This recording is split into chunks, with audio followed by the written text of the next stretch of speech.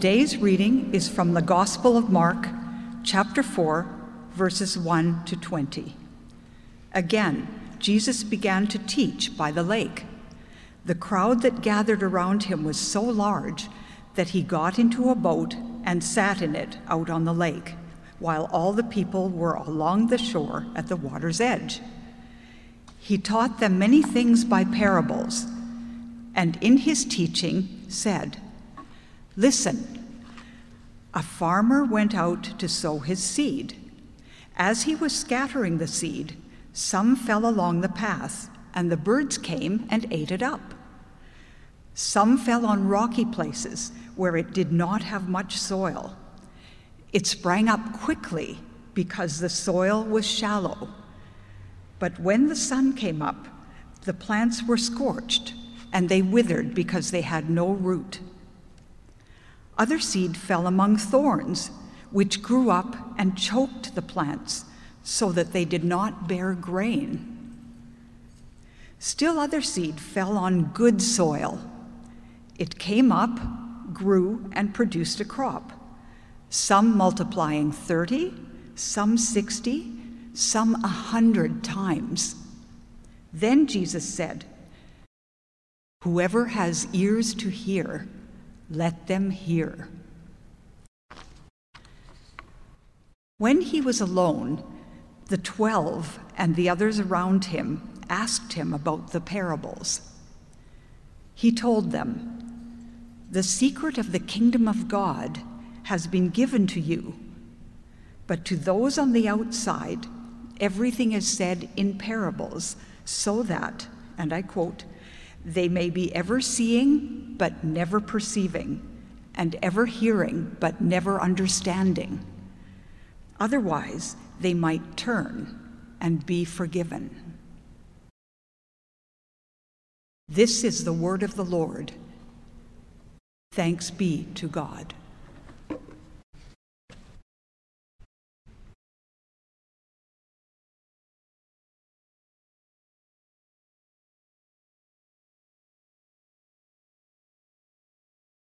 Good afternoon.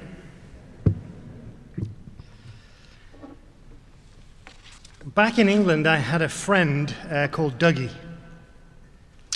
Dougie had had what we would say was a hard life. He'd left school early, not very academically inclined. He got into a lot of trouble. He'd been involved in drugs, in gangs. He'd been in prison. But he was wonderfully saved when he met Jesus. And he became the most passionate evangelist. He'd written a little, I suppose, what would you call it, a testimony, a little booklet of his life story that he photocopied, and he would give it to anybody who would take one. And everyone he met, everywhere, all the time, he would tell them about Jesus and what it meant to follow Jesus, how his life had been transformed by Jesus. I remember on one occasion, I went to visit him in his apartment, and just as we were going into the apartment block, there was a man who was tending the garden outside. And as we went in the doors, Dougie turned to me and he apologized to me that he hadn't yet led this man to faith in Jesus.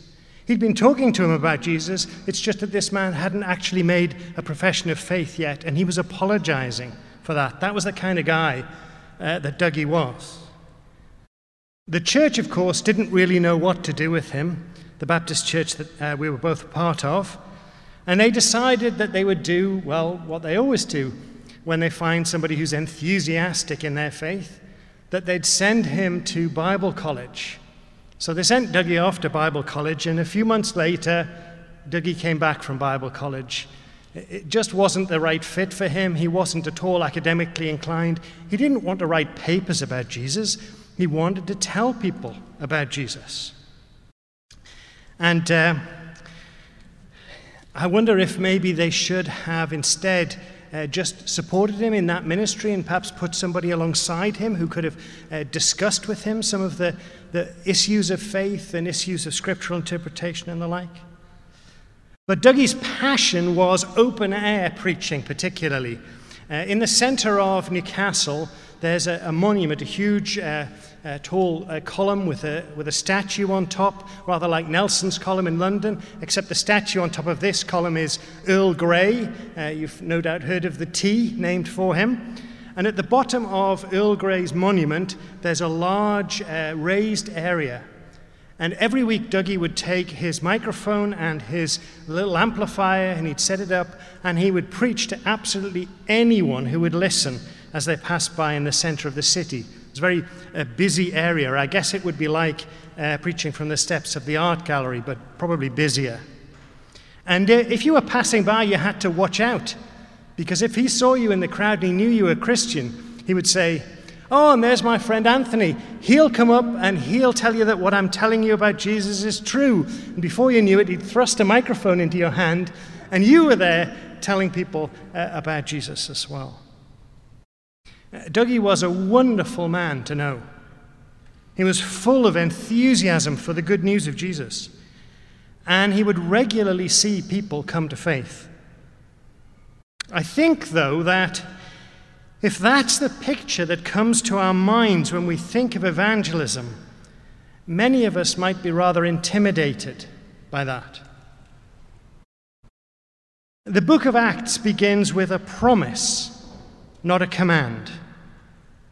You will receive power when the Holy Spirit comes upon you, and you will be my witnesses in Jerusalem and in all Judea and Samaria and to the ends of the earth. As we've read the book of Acts, we've seen that promise being fulfilled.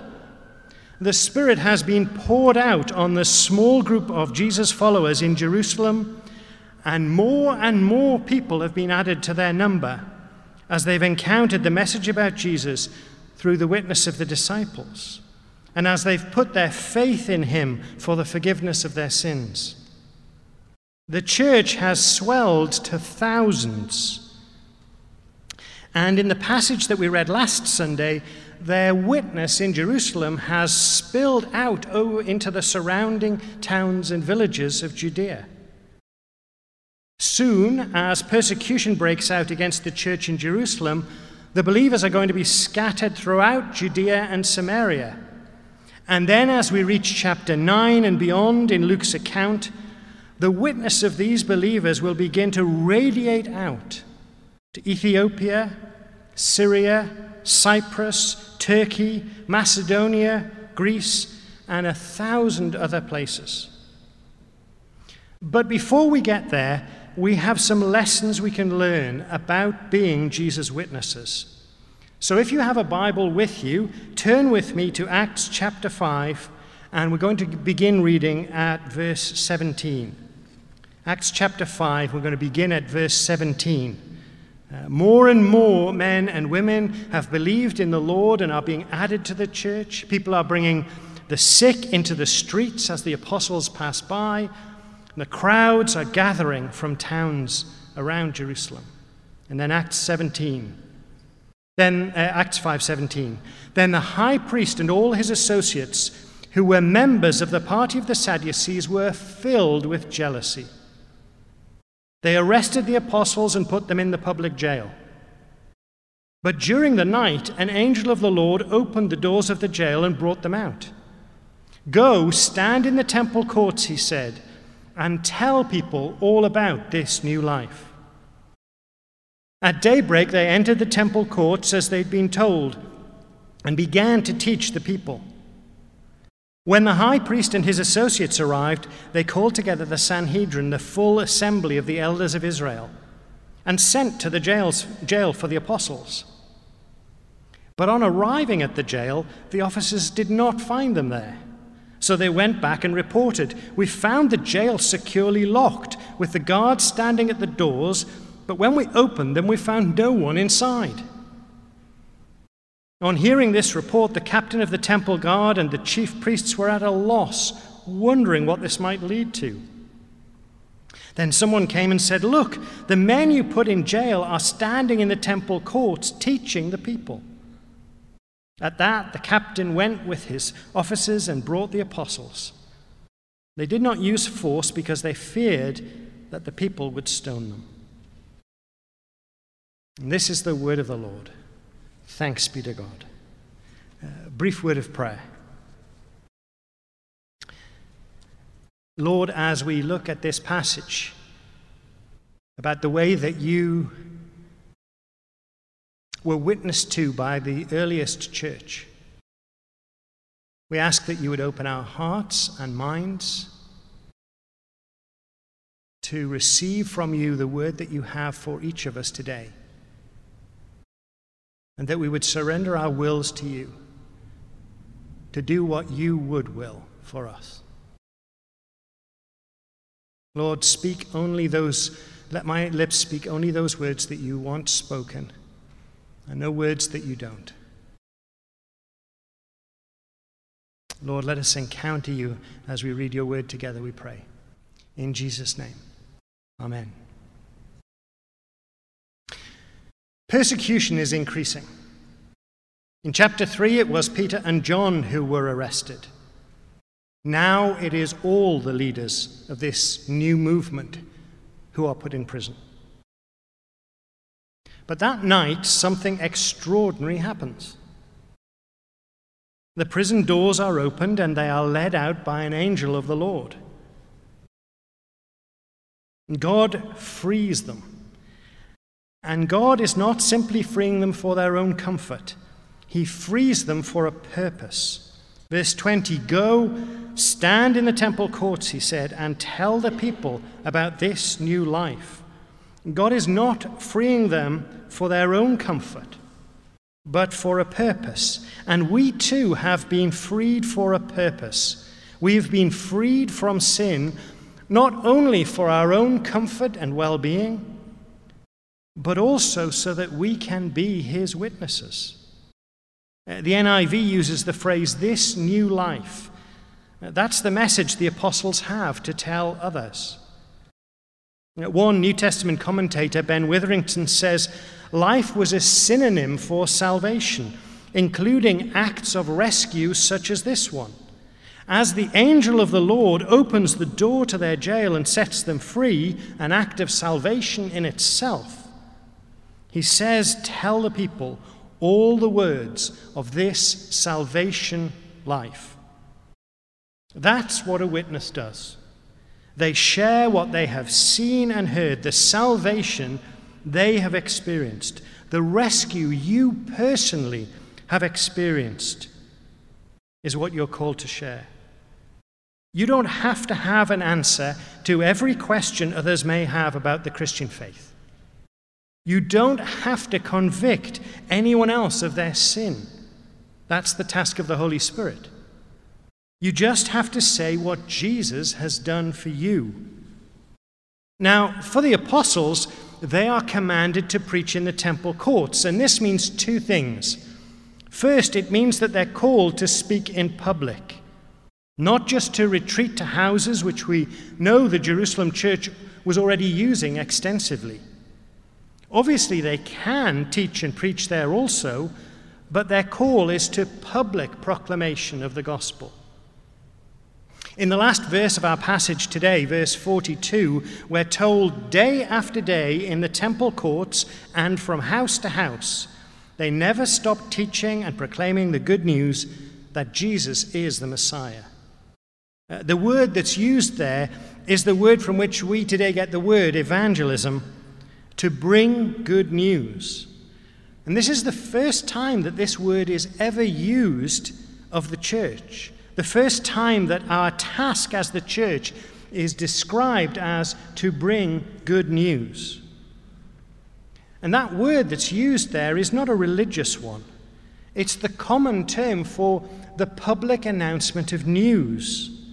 The announcement of a wedding, for example, or the declaration of a military victory, or an imperial proclamation.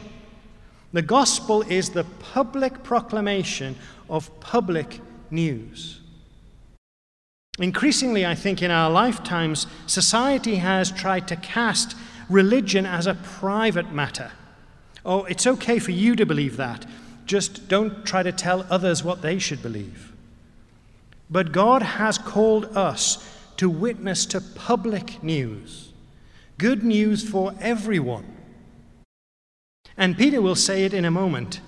We must obey God rather than human beings. And so the apostles obey without hesitation. At daybreak, they entered the temple courts as they'd been told and began to teach the people. You'll remember that their practice had been to go up to the temple at 3 p.m., the hour of prayer. But from now on, they're going to be sharing their message publicly all day.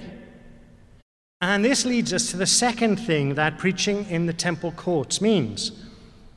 As the apostles are beginning to teach the people in the temple courts, less than half a kilometer away from them, the Sanhedrin are gathering, the Jewish ruling council and the temple authorities. And Luke is pointing to the contrast between those who are proclaiming life in the temple courts and those who are trying to silence that proclamation, those who very soon will be plotting death. The temple is the province of the Sanhedrin and of the high priest.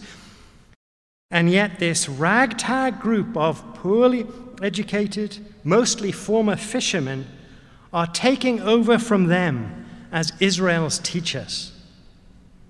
Listen, you may not feel equipped to respond to the philosophers and atheists in positions of power and influence in this world today.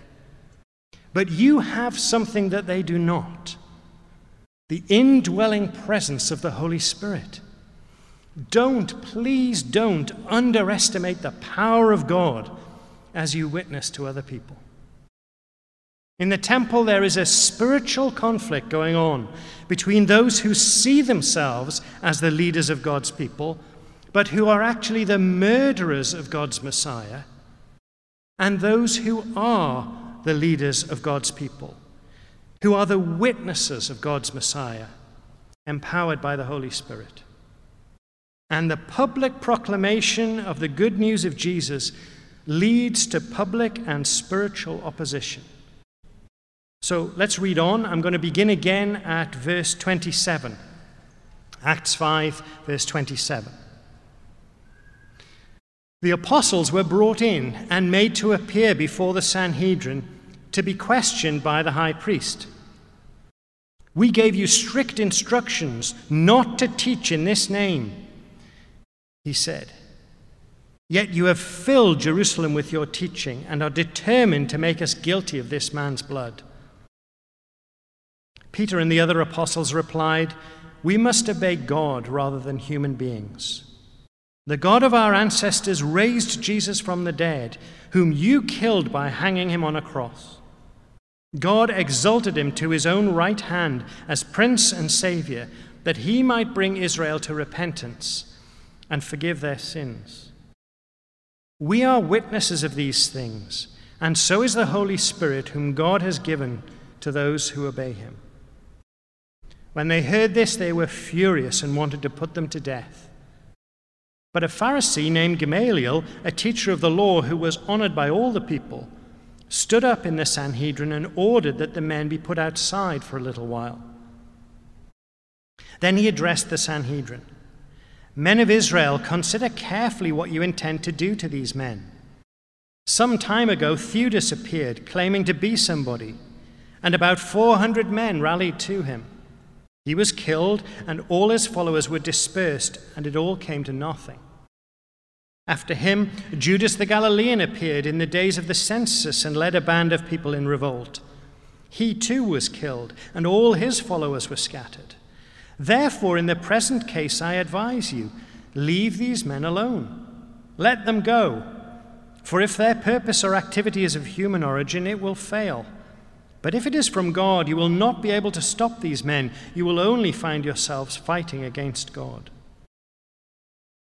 His speech persuaded them. They called the apostles in and had them flogged.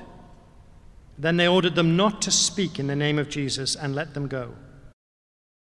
The apostles left the Sanhedrin rejoicing because they'd been counted worthy of suffering disgrace for the name. Day after day in the temple courts and from house to house, they never stopped teaching and proclaiming the good news that Jesus is the Messiah. Let me comment on this last verse before we go back and look at the rest of the passage. Temple and house, teaching and proclaiming. The point that Luke is making is that the witness of the apostles never stops. Whether it's in a public setting or in a private one, whether it is preaching or just in conversation. One of the concerns that I have about witnessing is that people write themselves off as witnesses because they have a particular setting and a particular style of witness in mind when they think about evangelism.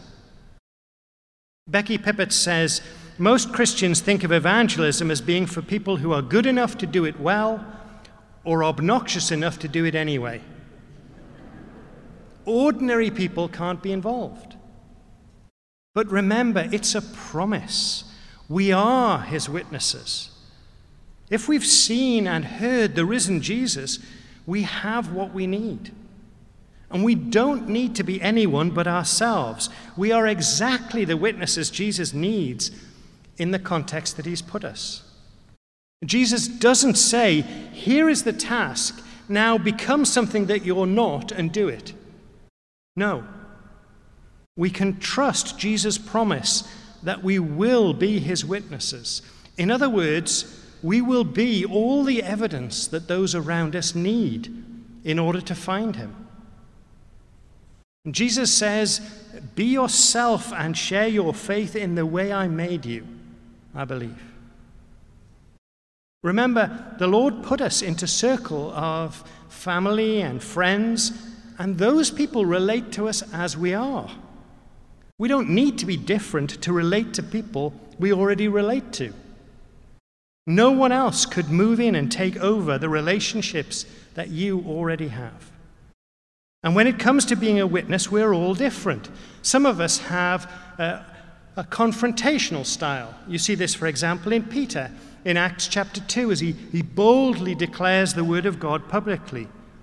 Those who have a confrontational style are confident, assertive, they're direct, they get to the point. Many evangelists have that kind of style, people like J. John, but also people like Billy Graham. Billy Graham shows you that you don't have to be harsh to have that confrontational style. Others have what I would call an intellectual style. So, for example, Paul in Acts chapter 17 in Athens, he's reasoning in the synagogue and he's debating the Epicurean and Stoic philosophers. People who have an intellectual style tend to be inquisitive, analytical, logical, the kind of people who love to deal in questions and love to have discussions. People like Josh McDowell, Michael Green, John Stott, those kinds of people. And because society is secularizing, people have a lot of intellectual roadblocks on the way to being open to the gospel message. So this style is really an important one. Some people have what I would call a testimonial style. We would see that, for example, in John chapter 9 when the blind man says, one thing I know, I was blind, but now I see. He simply tells his story about Jesus. And there are many famous stories, Corrie ten Boom, Joni Eareckson Tada, many others that you've heard of who tell their story. I think a lot of people have this style of witness, but they're not confident to share their story with others because they don't think that their story is dramatic enough. They weren't delivered from being a teenage drug dealer. But honestly, it doesn't matter if you don't think your story is so spectacular. In fact, if that's the case for you, you'll probably relate better to most people because most people are not teenage drug dealers. Then there's people who have what I would call an interpersonal style. Matthew, for example, in Luke chapter 5, he has this large group of friends who are all tax collectors. People who have this style have a warm personality, they're outgoing, they're conversational. You just love to make new friends. Becky Pippert would be an example of that. And Nicky Gumbel, who was the author of the Alpha Course as well, this is his style. I think if this is you, and it is for a lot of people, you should be aware of one particular danger, and that is the desire to keep the friendship rather than make waves by introducing something awkward like faith in Jesus. And then related to that style, I think, is what I would call an invitational style. Some of us have an invitational style of witness. So, for example, the Samaritan woman in John chapter 4, "Come and see a man who told me everything I ever did." People who have this invitational style are hospitable, relational. They have ever-broadening circles of relationships, and they're persuasive. My favorite example of someone in this style is Billy Graham's wife, Ruth Graham. There are many stories of times when she was in shops or in the hairdressers before an evangelistic crusade that Billy Graham was speaking at, and she would say to people, "Come with me to hear my husband." And they'd have no idea that it was Billy Graham that they were going to go and see. Styles tend to flourish where there's an opportunity, and this is especially true, I think, of this invitational style. You need to partner with others, with Alpha Course or with an evangelistic sermon in church. And then lastly, there are many other styles, but the last one I want to give you today is what I would call a serving style. We're going to come to the story of Dorcas in Acts chapter 9. The serving style is the kind of person who's others-centered. You see needs that other people don't. You're humble, patient. This is a slow style, but because it's slow, in some ways it reaches the hardest to reach people, just slowly chipping away over time. A good example of this would be the former President Jimmy Carter, who built all of those houses with Habitat for Humanity. Now, I hope that that's encouraging to you. You don't have to be someone you are not. You're a witness as you are. Although they're not well educated, although they're quite different from one another, although they're sometimes in the public setting of the temple and sometimes in people's homes, because they have been with Jesus, particularly after his resurrection, the apostles are exactly the witnesses that Jesus wants. And the same is true of us. Despite our differences, despite our different contexts. Okay, let's return to verse 27. The apostles were brought in and made to appear before the Sanhedrin to be questioned by the high priest. Well, the conversation that ensues here is fascinating. Surely the first question should be, how did you escape? They were locked securely in the jail, and the jail was still locked when they were sent for. They were placed under guard, and the guards were still there when they were sent for. How did you escape? But the high priest is so consumed by his jealousy of them that this miracle is not mentioned at all. And instead, the first thing that he says is, "We gave you strict orders not to teach in this name, yet you have filled Jerusalem with your teaching." Luke was exactly right when he began this account by writing, "The high priest and his associates, the Sadducees, were filled with jealousy." There's no interest in determining whether the apostles' teaching is true or false. The Sadducees are simply jealous for their religious authority to be preserved. And then the high priest levels his accusation against them. "You are determined to make us guilty of this man's blood." Now, remember where this is happening, this trial setting. The apostles are standing in the very place where Jesus stood only months earlier, in front of the very same group of men who condemned him using false witnesses. They need no convincing that they're guilty of this man's blood. The high priest's words are all jealousy and anger and guilt. And the apostles respond, "The God of our ancestors raised Jesus from the dead, whom you killed by hanging him on a cross. God exalted him to his own right hand as ruler and savior, that he might bring Israel to repentance and forgive their sins. We are witnesses of these things, and so is the Holy Spirit." There it is. There's the message of the gospel in a nutshell. Now, whatever our approach to witnessing, there's going to come a time when we need to be able to explain the good news. Why did Jesus go to the cross? What effect does his death have? And why is the resurrection so important? If we're ever going to share our faith with anyone, we have to be able to talk about the cross. Why did Jesus go to the cross? Love. Jesus loves us, but there's a problem. Our relationship with him is broken by sin. Sin is the Bible's word for all that we've done wrong and thought wrong and said wrong, and for all of the good that we could have done but have chosen not to do. Sin creates a barrier between us and a holy God. And there's a price to be paid for sin. God cannot simply forget about it. If we were in a road accident and our car was wrecked, we could forgive the other driver, but there would still be a price to be paid in order to get the car mended. And sin, the rejection and destruction of all that is good in creation, is so serious that the price is death. But God, in his love for us, each one of us, paid the price himself by dying in our place on the cross. What effect does his death have?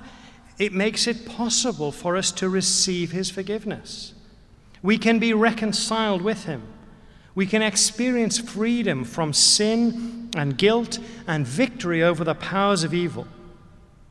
It enables us to enter into a new life, this salvation life, and to do the good works God had intended for us to do. It brings healing, and so on, and so on, and so on. The good news resulting from what God has done through Jesus connects with people in so many different ways.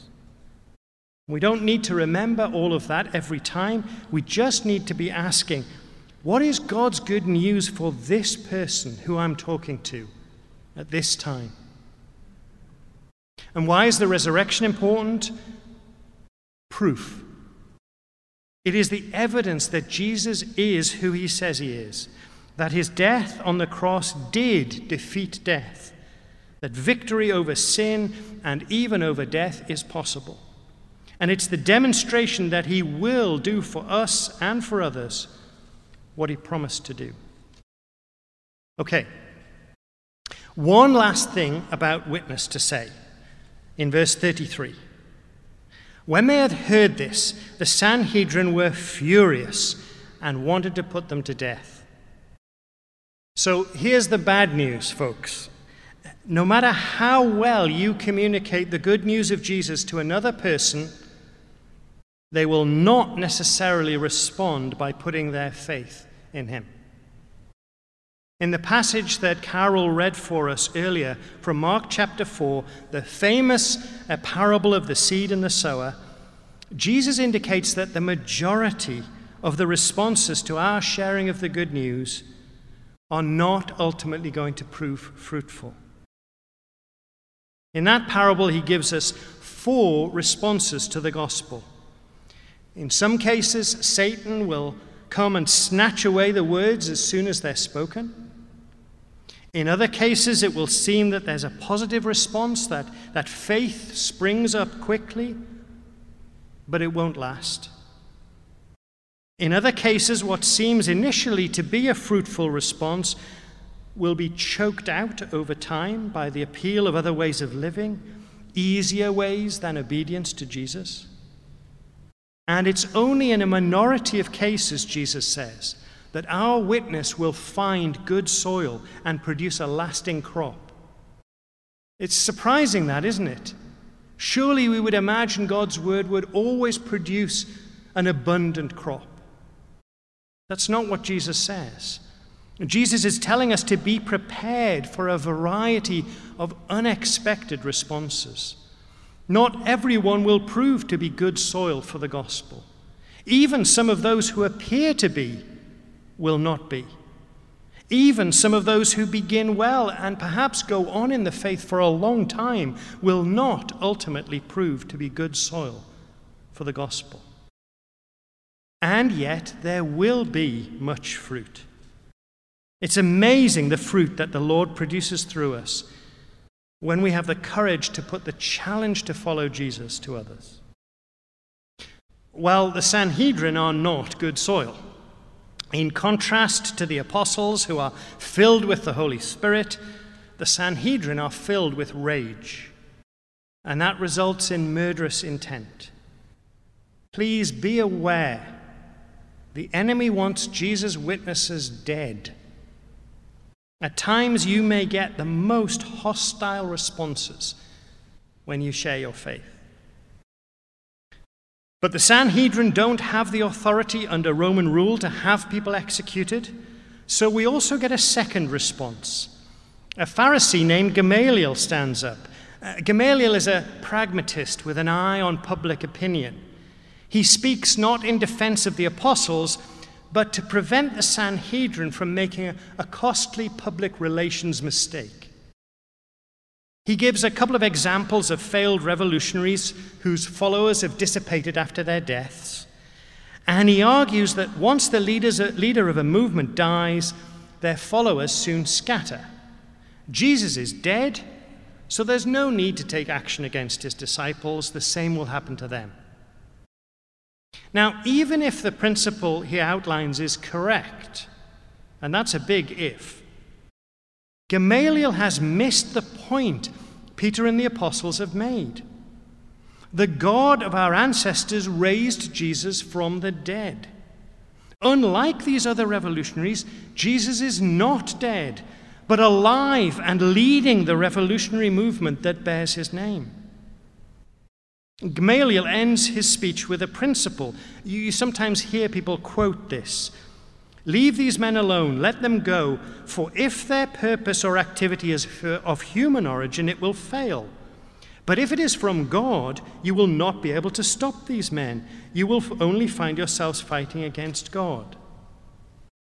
Please, friends, don't quote this in support of your arguments. John Stott says, to be sure, in the long run, what is from God will triumph, and what is merely human will not. But in the shorter run, evil plans sometimes succeed, while good ones, conceived in accordance with the will of God, sometimes fail.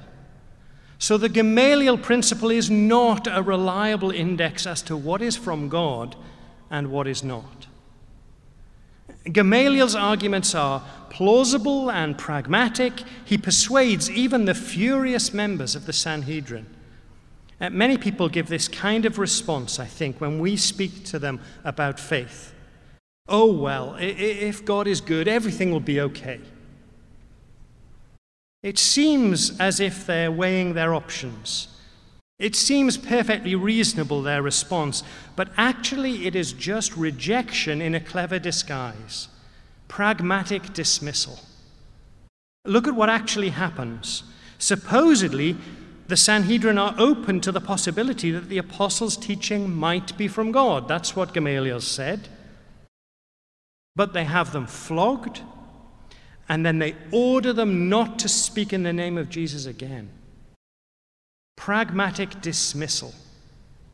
In polite Canadian society, it seems I get this kind of response more than any other when I share my faith. But whatever response we get, the apostles show us how we should react. Verse 41, the apostles left the Sanhedrin rejoicing because they'd been counted worthy of suffering disgrace for the name.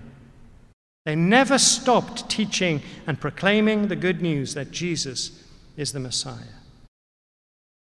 Friends, whatever response we get when we share our faith, we can celebrate. No conversation about Jesus is ever wasted. Let me say that again. No conversation about Jesus is ever wasted, including those ones that you think back to and you say, oh, what did I say? Why did I say that? Or why could I not think of the answer? No conversation about Jesus is ever wasted. And we can always redouble our efforts as witnesses, as the apostles did. Amen.